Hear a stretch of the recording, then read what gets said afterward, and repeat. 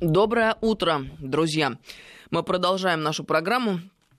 Владимир Соловьев, Анна Шафран. К нам в этом часе присоединяется добрый доктор Мясников. Доброе утро.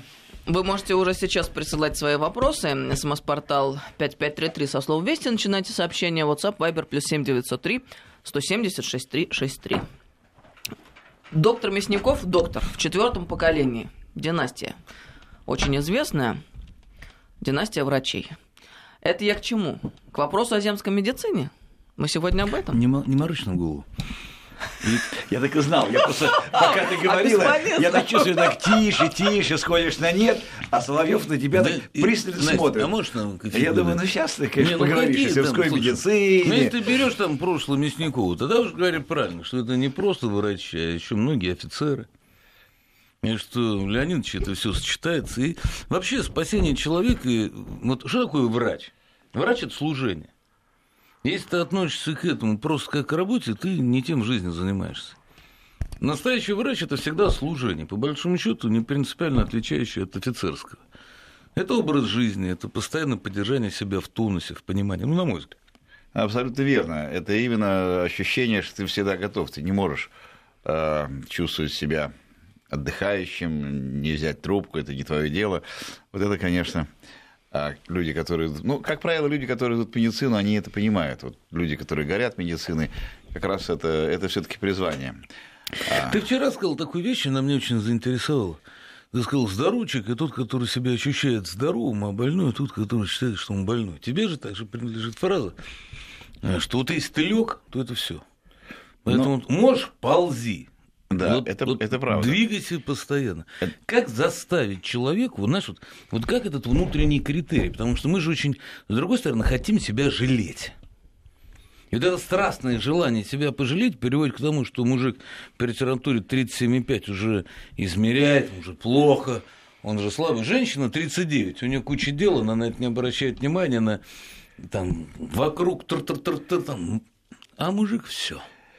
Вопрос... Сами понимаете, что это вопрос довольно скользкий, потому что тут должна быть грань. И я просто часто вижу, и вот вы говорите, если человек лег, то все. Это, в общем-то, старый врачебный опыт говорит, если критически больной человек, ну, допустим, больной онкологией или так далее, слег, он же не встанет. Поэтому надо держаться в этом плане до последнего, двигаться. Я вам скажу, что когда я...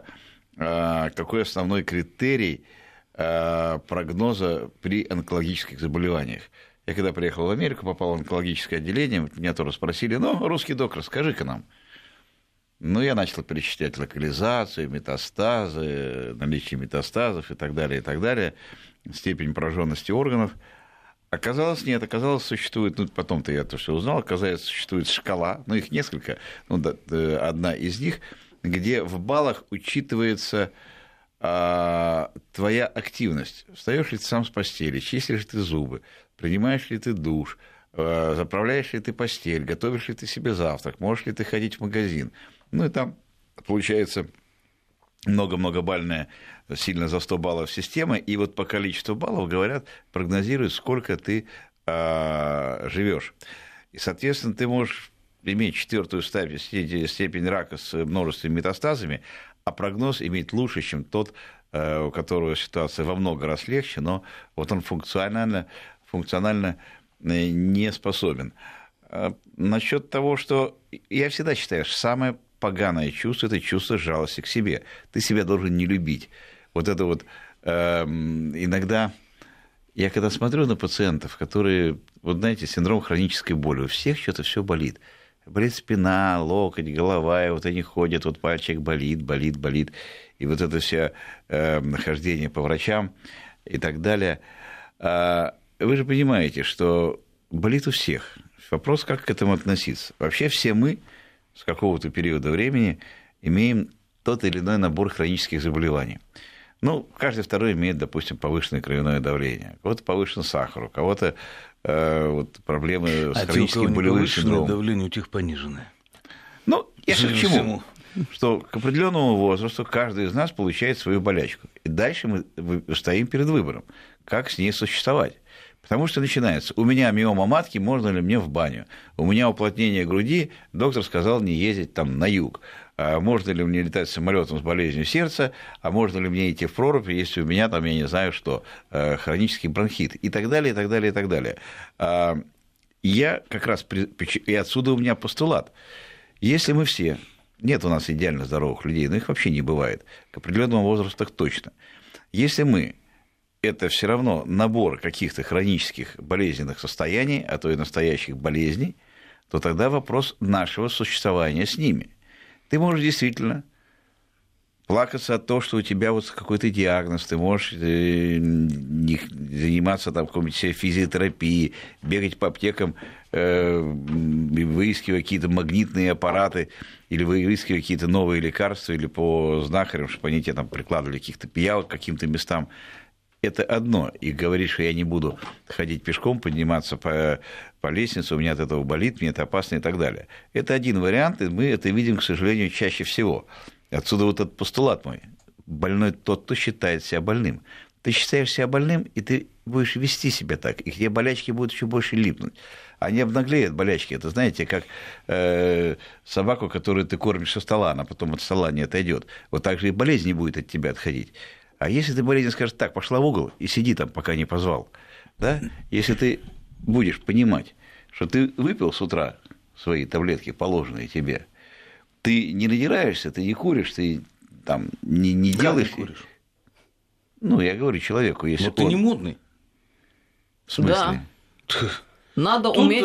кандидат в депутаты, не знаю, нет, президента, не знаю какой страны, судя по тому, что она заявляет и кому едет, запутавшиеся собственной религиозности, упавшие в прорубь, кричащие о низком интеллектуальном уровне верующих людей, но отправляющиеся на молитвенный завтрак к Собчак, заявила на встрече с молодыми избирателями в Калининграде, что надо легалайз, что так как водка-то не запрещена, типа алкоголь, то и надо марихуану разрешить. Так что, видишь, курить надо. А ты что говоришь? Скажем так, Собчак — это, мягко говоря, не мой кандидат, у меня, так сказать... Собчак — это, мягко говоря, совсем не кандидат. Да, но насчет легализации марихуаны... Знаете, если я еще понимаю применение марихуаны в лечебных целях, только это не той марихуана, которая вот курит. И у нас есть определенные препараты на основе каннабиса, там их много-много производных, и одни из этих производных, из них делаются лекарства, которые применяются при сильной тошноте, при онкологических заболеваниях, как сильное обезболивающее. Есть эти препараты, потому что они существуют, и они имеют право на существование. А легализовывать марихуану, ну... Я не знаю. Дело в том, что я даже не буду говорить о ее вреде для здоровья. Если так строго подходить, то если для физического здоровья, наверное, просто курение более опасно. Но я вам сошлюсь на данные Германии. И оказывается, люди, которые регулярно употребляют марихуану, у них на 50% чаще шизофрения, у них насколько там на очень серьезные десятки процентов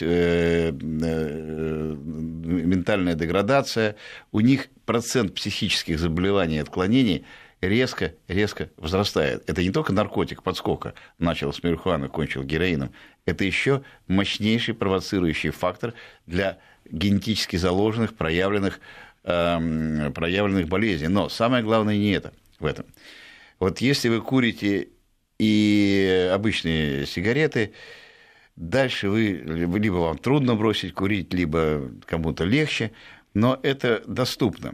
Есть генетически обусловленная и достаточно широко восприимчивость к марихуане.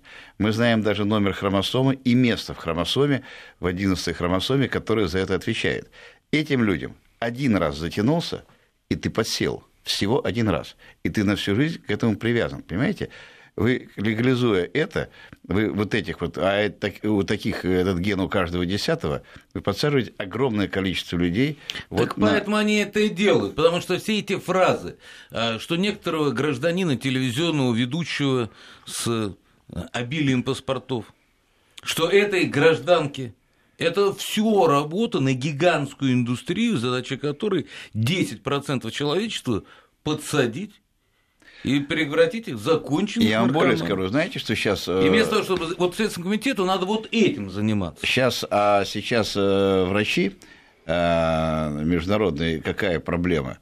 Сейчас идет вопрос о том, что вот в тех странах, как Нидерланды, где есть места, где разрешают курить, вопрос идет о вторичном курении. Только вот мы говорим, что вторичное курение, когда рядом с тобой курят, это фактор риска для развития онкологии, то есть и вторичное курение марихуаны. Когда рядом с тобой курит человек, ты тоже можешь получить от нее зависимость.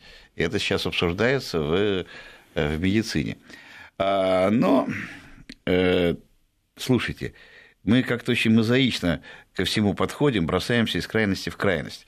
Мне иногда странно, когда мы вот это сугубо не наши проблемы поднимаем на щит, потому что когда мы говорим о однополых браках, когда мы говорим о легализации марихуаны, вы знаете... Потому что у тебя избиратель. Ты говоришь с людьми, которые живут в России, а ее избиратель, ее аудитория в Америке. Ее задача получить одобрям, чтобы американцы говорили, вот это наш кандидат. Это приводит к чему? Выводы делайте сами. Ну, для меня, вы знаете, все, в общем, достаточно несомненно. Мне единственное, что я не знаю, наверное, неправильно, не политкорректно, мне немножко стыдно, что так происходит. Вот я не очень понимаю. Все-таки, мы все-таки великая страна. Я говорю, абсолютно ни один человек это не может оспорить. Знаете, самый сильный человек, у него бывают проблемы, когда он травмирован, когда он болеет, но он все равно великий и самый сильный. Он все равно встанет и всем покажет. Мы великая страна. Идет серьезнейшая вещь. Идут выборы.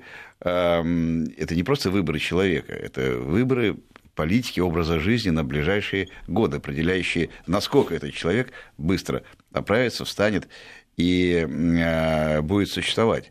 И на фоне серьезнейших событий в серьезнейшей стране происходит какая-то, на мой взгляд, клоунада. Вот реальная клоунада. Мне на это смотреть как-то неприятно. Я понимаю, что, наверное, по закону это все правильно и так далее. Но вот мне как-то, что вот это как? Это ведь и я должен на это смотреть, и как я должен расценивать, как я должен... Ну, мне говорят, да, ну не хочешь не смотри, не хочешь не голосуй. Ну, наверное. Но когда это со всех щелей лезет, ну, я не знаю, я, наверное, человек такой старой формации, но мне все-таки приятнее и правильнее, когда все-таки это идет на достаточно серьезном уровне. Вот, допустим, те же коммунисты. Я, например, считаю, что я очень уважаю Зюганова. Для меня это честный, порядочный человек с честной биографией, которого я бы хотел бы видеть как кандидата в президенты от этой партии. Когда выступает человек другой, который для меня, нет, наверное, тоже нормальный, и все хорошо, но при чем здесь он и коммунисты? Вот я не очень понимаю. Это же другая идеология, человек просто другого образа жизни, если хотите. То, ну, понятно, что кого выбрали, кого выдвинули, того и выдвинули. Но когда ты делаешь какой-то выбор, когда участвует какая-то предвыборная кампания, это должен быть действительно выбор, или это хотя бы должны быть какие-то адекватные высказывания.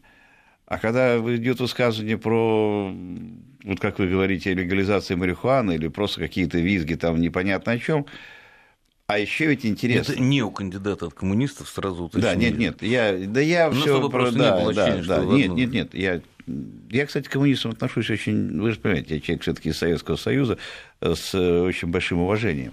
Знаешь, только что меня в них огорчает? Что? Что они отошли от Ленина.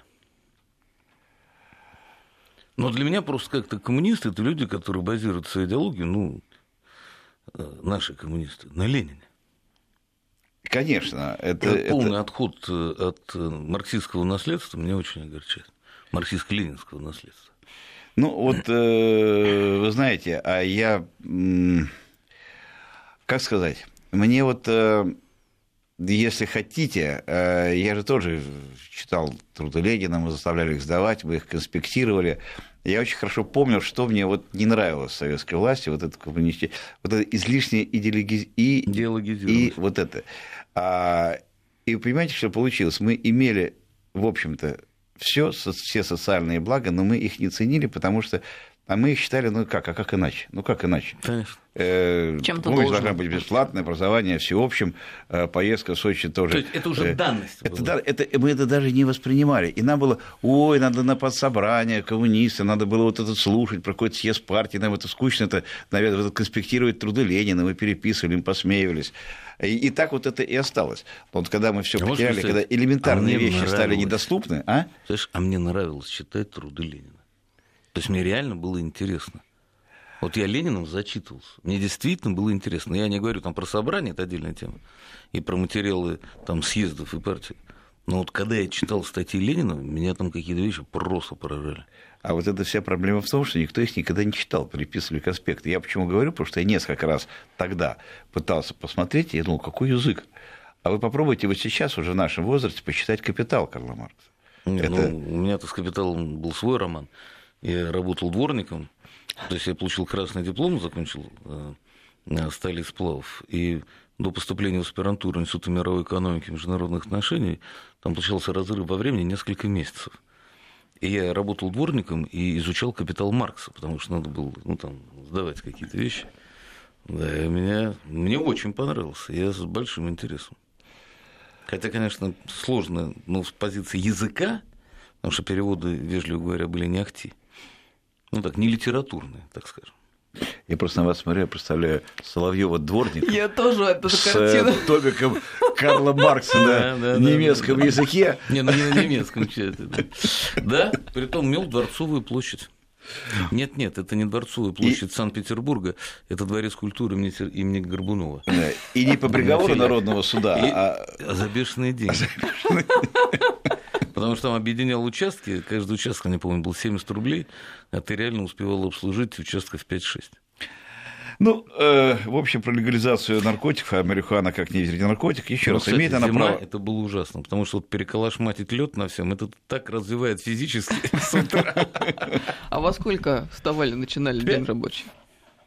С тех пор вы так и встаете в 5 часов. Не отвыкал. Не отвыкал. Кстати, это незабываемые воспоминания с детства, когда ты лежишь, еще спишь, за окном зима, снег, и там... Это был я. Да. Насчет, между прочим, ведь обезболивающие препараты наиболее широко применяемые во всем мире не у нас, именно на основе наркотических веществ, с кодеином, содержащие... кто смотрел «Доктор Хаус», вы видели, как он подсел на эти обезболивающие препараты, потому что, как ни странно, они для здоровья наименее вредные, с наименьшим количеством побочных эффектов, кроме одного. Это, конечно, наркотическая зависимость. И сегодня, по даже данным, люди, попадающие в наркотическую зависимость, их больше тех, кто принимает лекарства по назначению врача. Понимаете, не нелегальные люди, а вот те прописаны. Это огромнейшая проблема в мире. Мы от нее защищены, потому что мы это не приняли.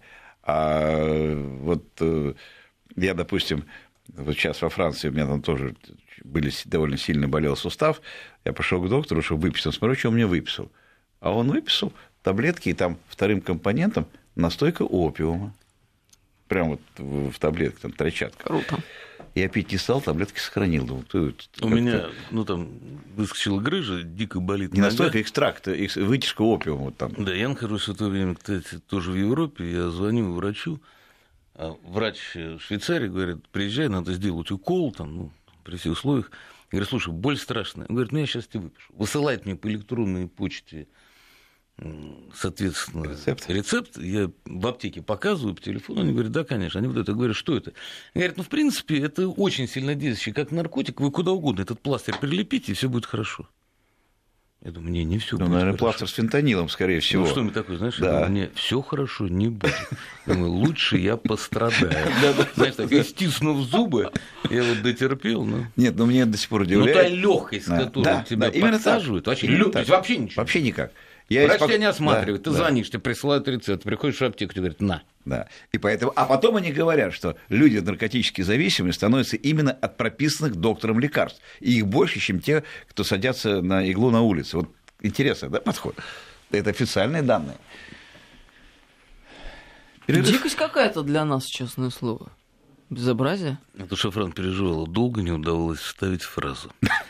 Демократия. А сейчас мы Нет, у нас есть еще. Нет, у вас нет, потому что пришла Христова.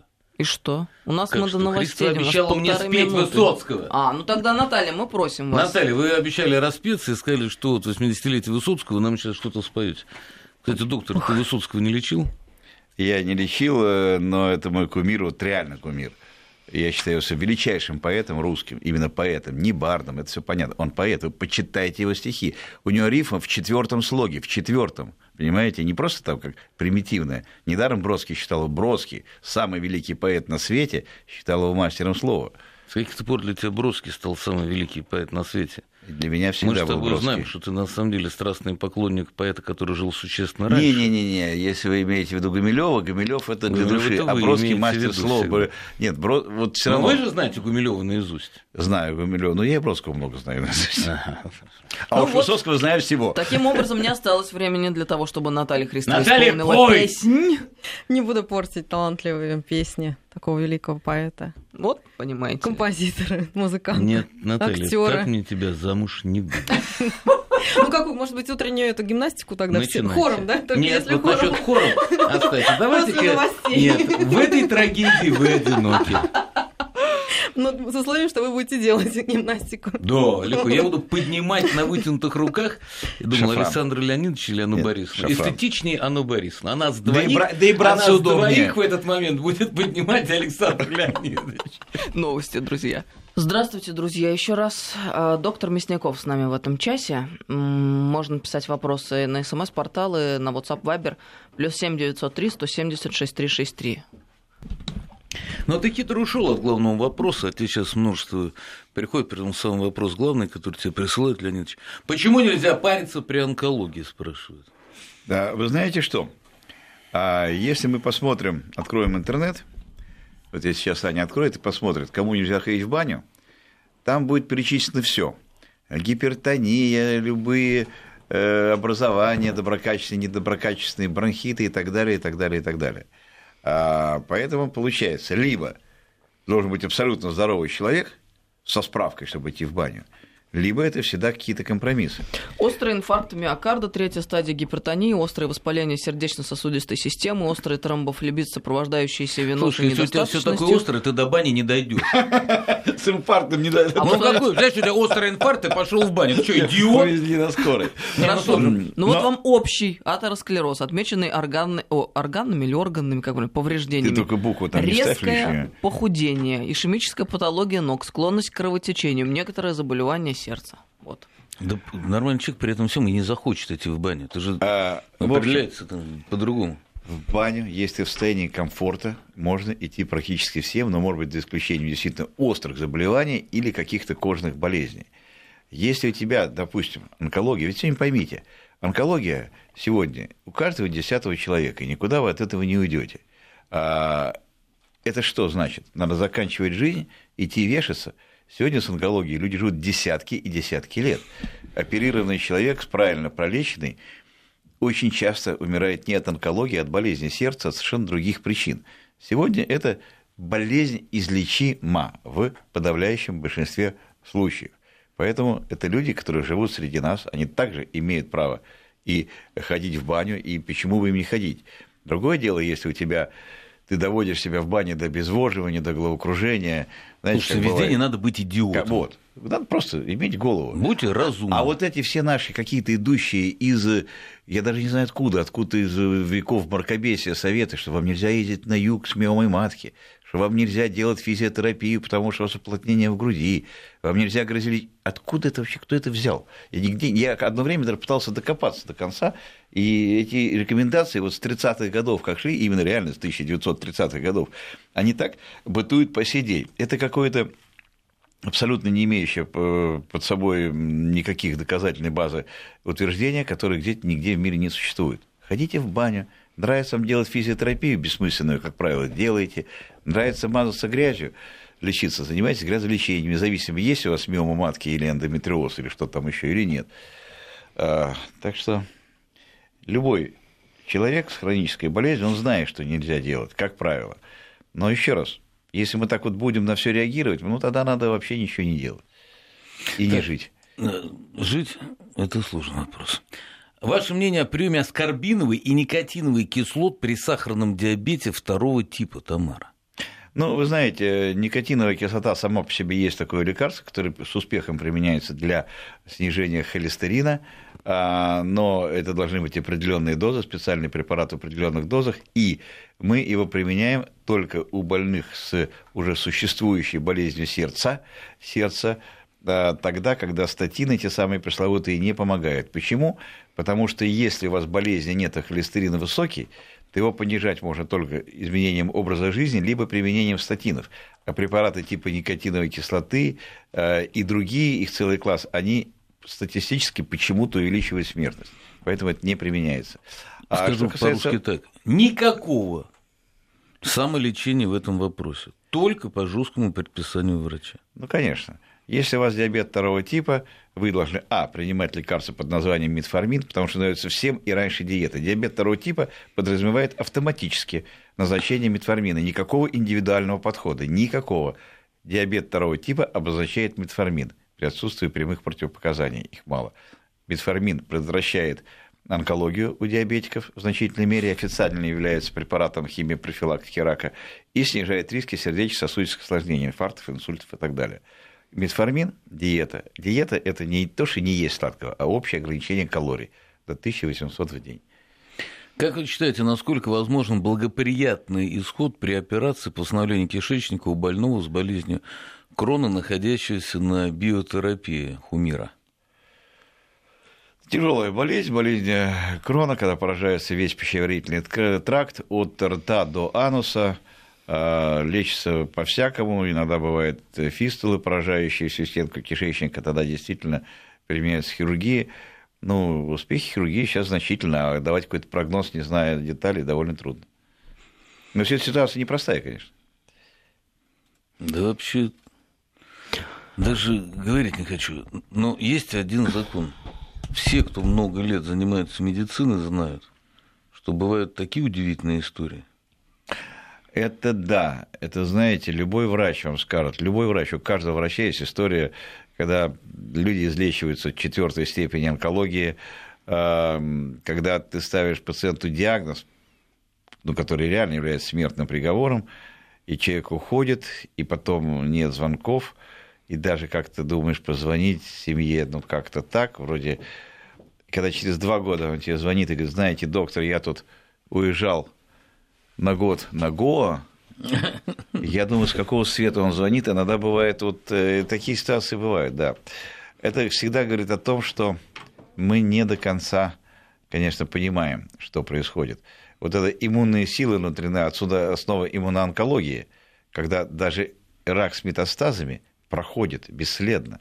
Впервые было замечено, когда большая опухоль почки с метастазом в легкие, почку удалили, и исчез метастаз в легких, когда перестраиваются иммунные силы, которые сами начинают бороться с опухолью. Это самая перспективная ветвь лечения онкологии сегодня, направление, самое успешно развивающееся. Ну и так далее. Это не только касается онкологии, это ко всему. Да, множество, да. Что нужно проверить, если у мамы периодически начали трястись руки? Андрей, Волгоград. Ну, если мама, наверное, уже пожилой человек, это может быть просто эссенциальный тремор, так сказать, не опасный, а может быть в рамках болезни Паркинсона. Поэтому надо все-таки обратиться к врачу, потому что при болезни Паркинсона необходимо принимать постоянно лекарства, которые затормозят развитие болезни. Иногда это бывает достаточно печально. Остеопороз второго поясничного позвонка по денситометрии.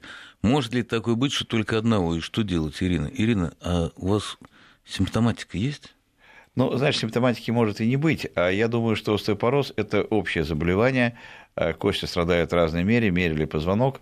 То же самое будет у вас в бедре и так далее. Вам надо, помимо обогащенной кальцием диеты, принимать лекарства под названием бисфосфонаты. Они есть, это препараты первой линии. Вот почему меня это смутило? Потому что остеопороз второго поясничного позвонка. Я думаю, то есть, если там смотрели грамотные люди, они должны посмотреть и сказать, что, слушайте, давайте... Нет, тут может быть что еще. И мы не знаем ни сколько лет, никак, и нигде и смотрели. Да. На самом деле, 61 год. Ну, я думаю, там всеобщий остеопороз и так далее. Но на самом деле может быть другая ситуация.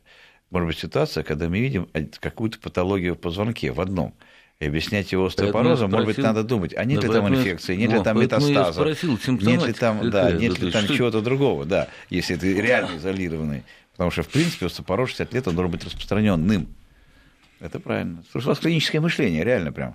Ну, спасибо. Служу трудовому народу. Долго работаю с доктором Мясниковым. Мне 56, при подъеме по лестнице в колене боль. Надо ли лечить? Светлана из Самары. Ну, речь, видимо, идет о остеоартрите. Вещь такая. Я не знаю, как лечить таблеткой. Точно не надо принимать хондропротекторы, что-то делать, а дальше зависеть, потому что любой сустав должен быть в течение дня разработан, есть определенная гимнастика, и этим суставами надо заниматься после определенного возраста. Всегда надо заниматься, а после его определенного возраста обязательно. И, кстати, мы говорили об остеопорозе, иногда боль в суставах – это проявление и остеопороза тоже. И сегодня остеоартрит часто лечат теми же бисфосфонатами, пытаясь укрепить кости вокруг сустава. Так, ребенок 4 года, онкология, тератома злокачественная, прооперированы 2 года назад, сейчас на контроле. Можно ли летать, отдыхать за границу на море, в какие месяцы и страны? Я не вижу никаких противопоказаний для того, чтобы летать на море, отдыхать, какие месяцы и страны. Если мы говорим про радиацию, которая существует во время перелета, она настолько минимальная, что не о чем говорить. Тело покрывается сеткой, как мрамор и бордового цвета. Раньше замечала на ногах, в последнее время по всему телу. Иногда так сильно проявляется, становится как-то страшновато. Вдруг что-то серьезное. Помогите, Татьяна, Тюмень. Но давайте так. Как правило, это просто сосудистая реакция на что-то и не имеет никакого значения. Хотя есть редкие заболевания, когда это может быть проявление болезни внутренних органов.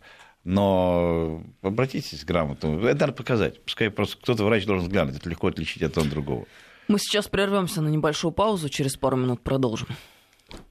Слушайте, давайте вы уже чувство придите, пожалуйста. На самом деле, два момента. Первое. Сначала про витилиго. Это аутоиммунная болезнь. Что нужно человеку с белыми пятнами на коже? Почему витилиго? Наши антитела, перепутав сигналы свой-чужой, начинают поедать нашу же ткань. И в данном случае это меланоциты, то есть клетки, вырабатывающие вот как раз кожный пигмент. Поэтому что важно знать? Это не лечится. Нет лекарств, которые это лечится, но раз антитела стали поедать пигмент, ищите другие аутоиммунные заболевания. Это может быть анемия перенециозная, это может быть проблема с щитовидной железой. То есть витилиго – это основание, чтобы провериться наличие других аутоиммунных заболеваний. Второе. Когда я вас всех уже приучу, откуда этот устойчивый миф, что кофе вреден? Кофе – полезный продукт. Кофе предохраняет от рака печени. Кофе уменьшает количество инфарктов, риск аритмий. Со всех сторон полезный продукт. Ну, конечно, если его не употреблять вагонами. Вагонами не выпьешь. Вопросы приходят такие. Я не буду отвечать на вопрос. Часто сильно болит голова в висках и области глаз. Таблетки не помогают. Что это, Павел? Павел, купите книгу Александра Леонидовича Мясникова. Там гигантский раздел, посвященный головным болям. Да. Потому что это серьезная большая тема. А у вас, скорее всего, синдром хронической усталости. 65 лет паховая грыжа, операция обязательно. Паховая грыжа, а какой интерес носить, извиняюсь, в мошонке часть кишечника? Здравствуйте. Как вы относитесь к скипидарным ваннам по Залманову, пишется? Вы знаете, я вам скажу, я как раз тут с Аней вспоминал, когда мы говорили о земской медицине, а у меня мама, она вообще крайне молодо выглядела всегда, и в свои 20 с небольшим поехала в деревню врачом, хотя, казалось бы, тесть академик, могла в Ленинграде устроиться, но она у меня всю жизнь была принципиальная такая очень... Кремень. И она абсолютно молоденькая, такая небольшого роста, миниатюрная, просто девочка. Я вот фотографии смотрел, ее в халатике, приехала в деревню Зайцево, там все. И мужики, молодая девчонка, один к ней пришел, сказал: ну что, доктор, говоришь, а вот у меня болит, и свое хозяйство перед ней посмотри, что это у меня там, потрогай.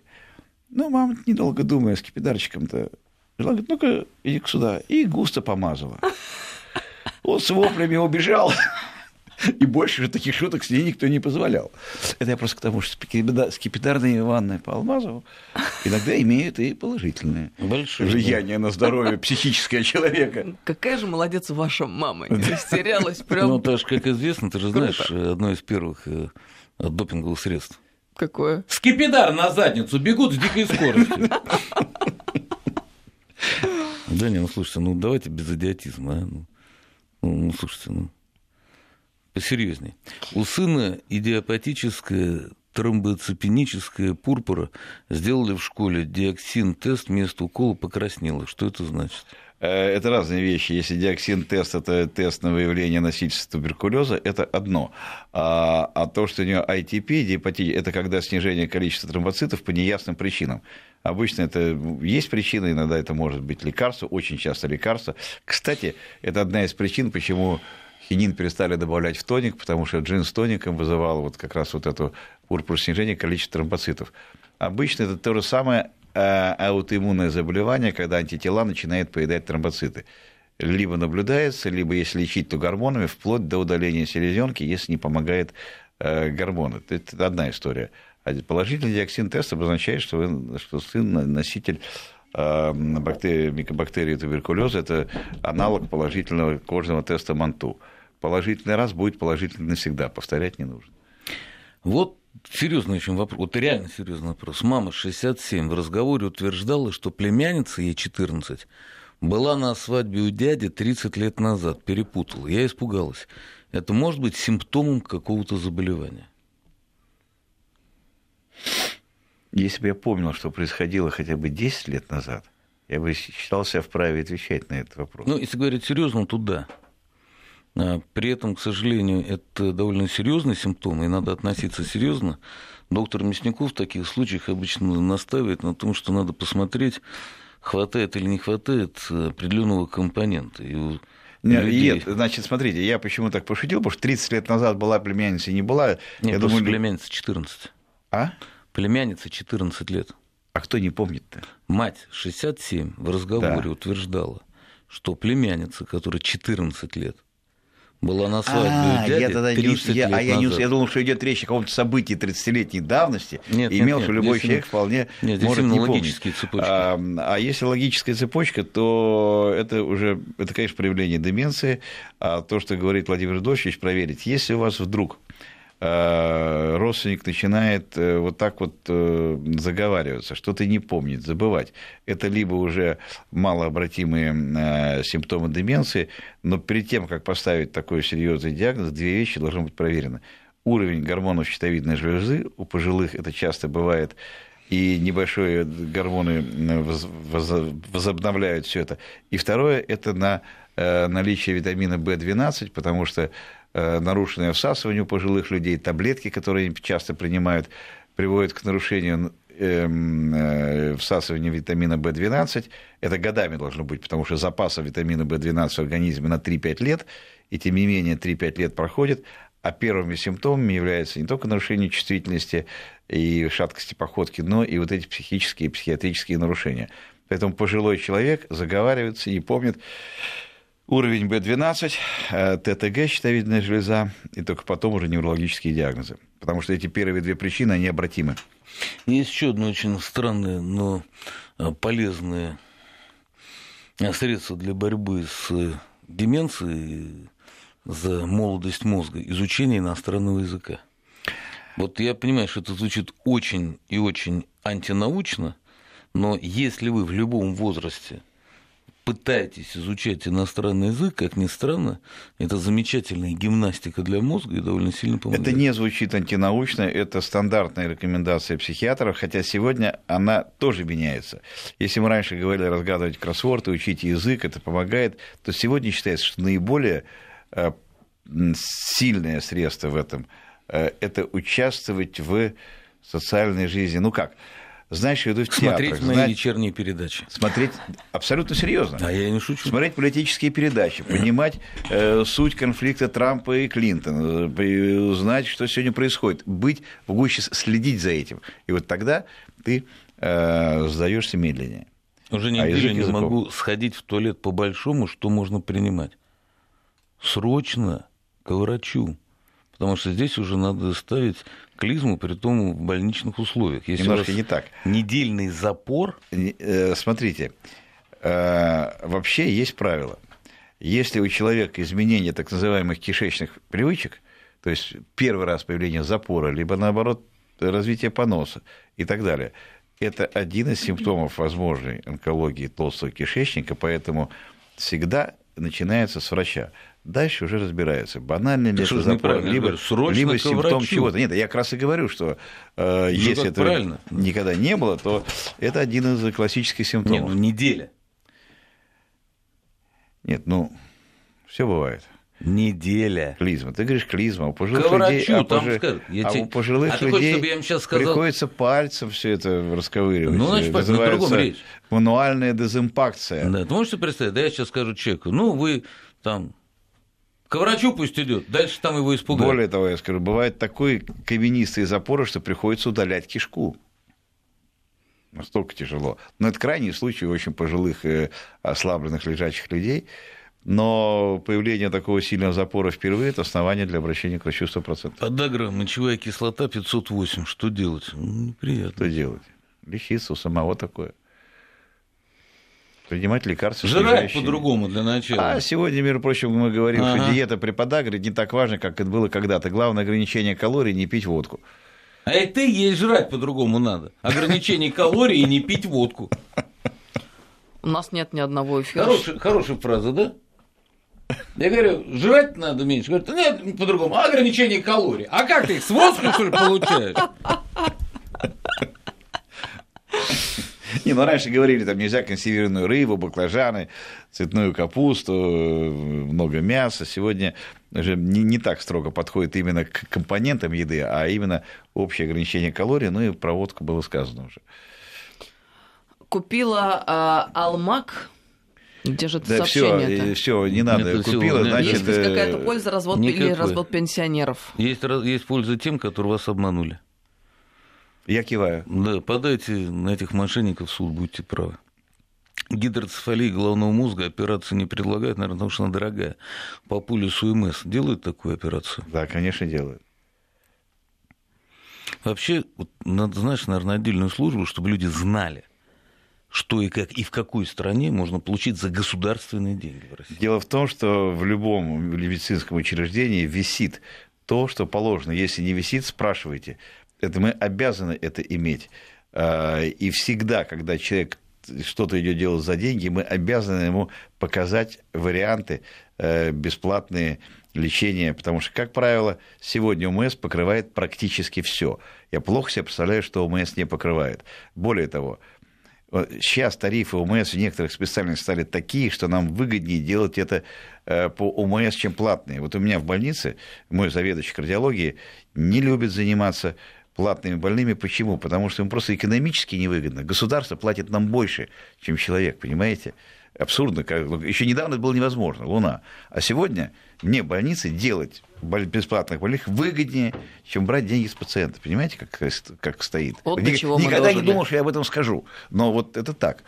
Это, кстати, вот наш председатель фонда обязательного медицинского страхования, как мне сказал, говорит, ты думал, что ты об этом скажешь? Я говорю, вот что не думал, то не думал. На этой высокой ноте, оказывается, есть что-то, о чем не думал доктор Мясников. Хотя все равно выясняется, что думал и сказал, мы вынуждены прекратить, но через несколько минут в этой студии покажется великий и ужасный, в народе именуемый Евгений Армагеддонович, но мы его просто знаем как нашего дорогого Евгения Яновича.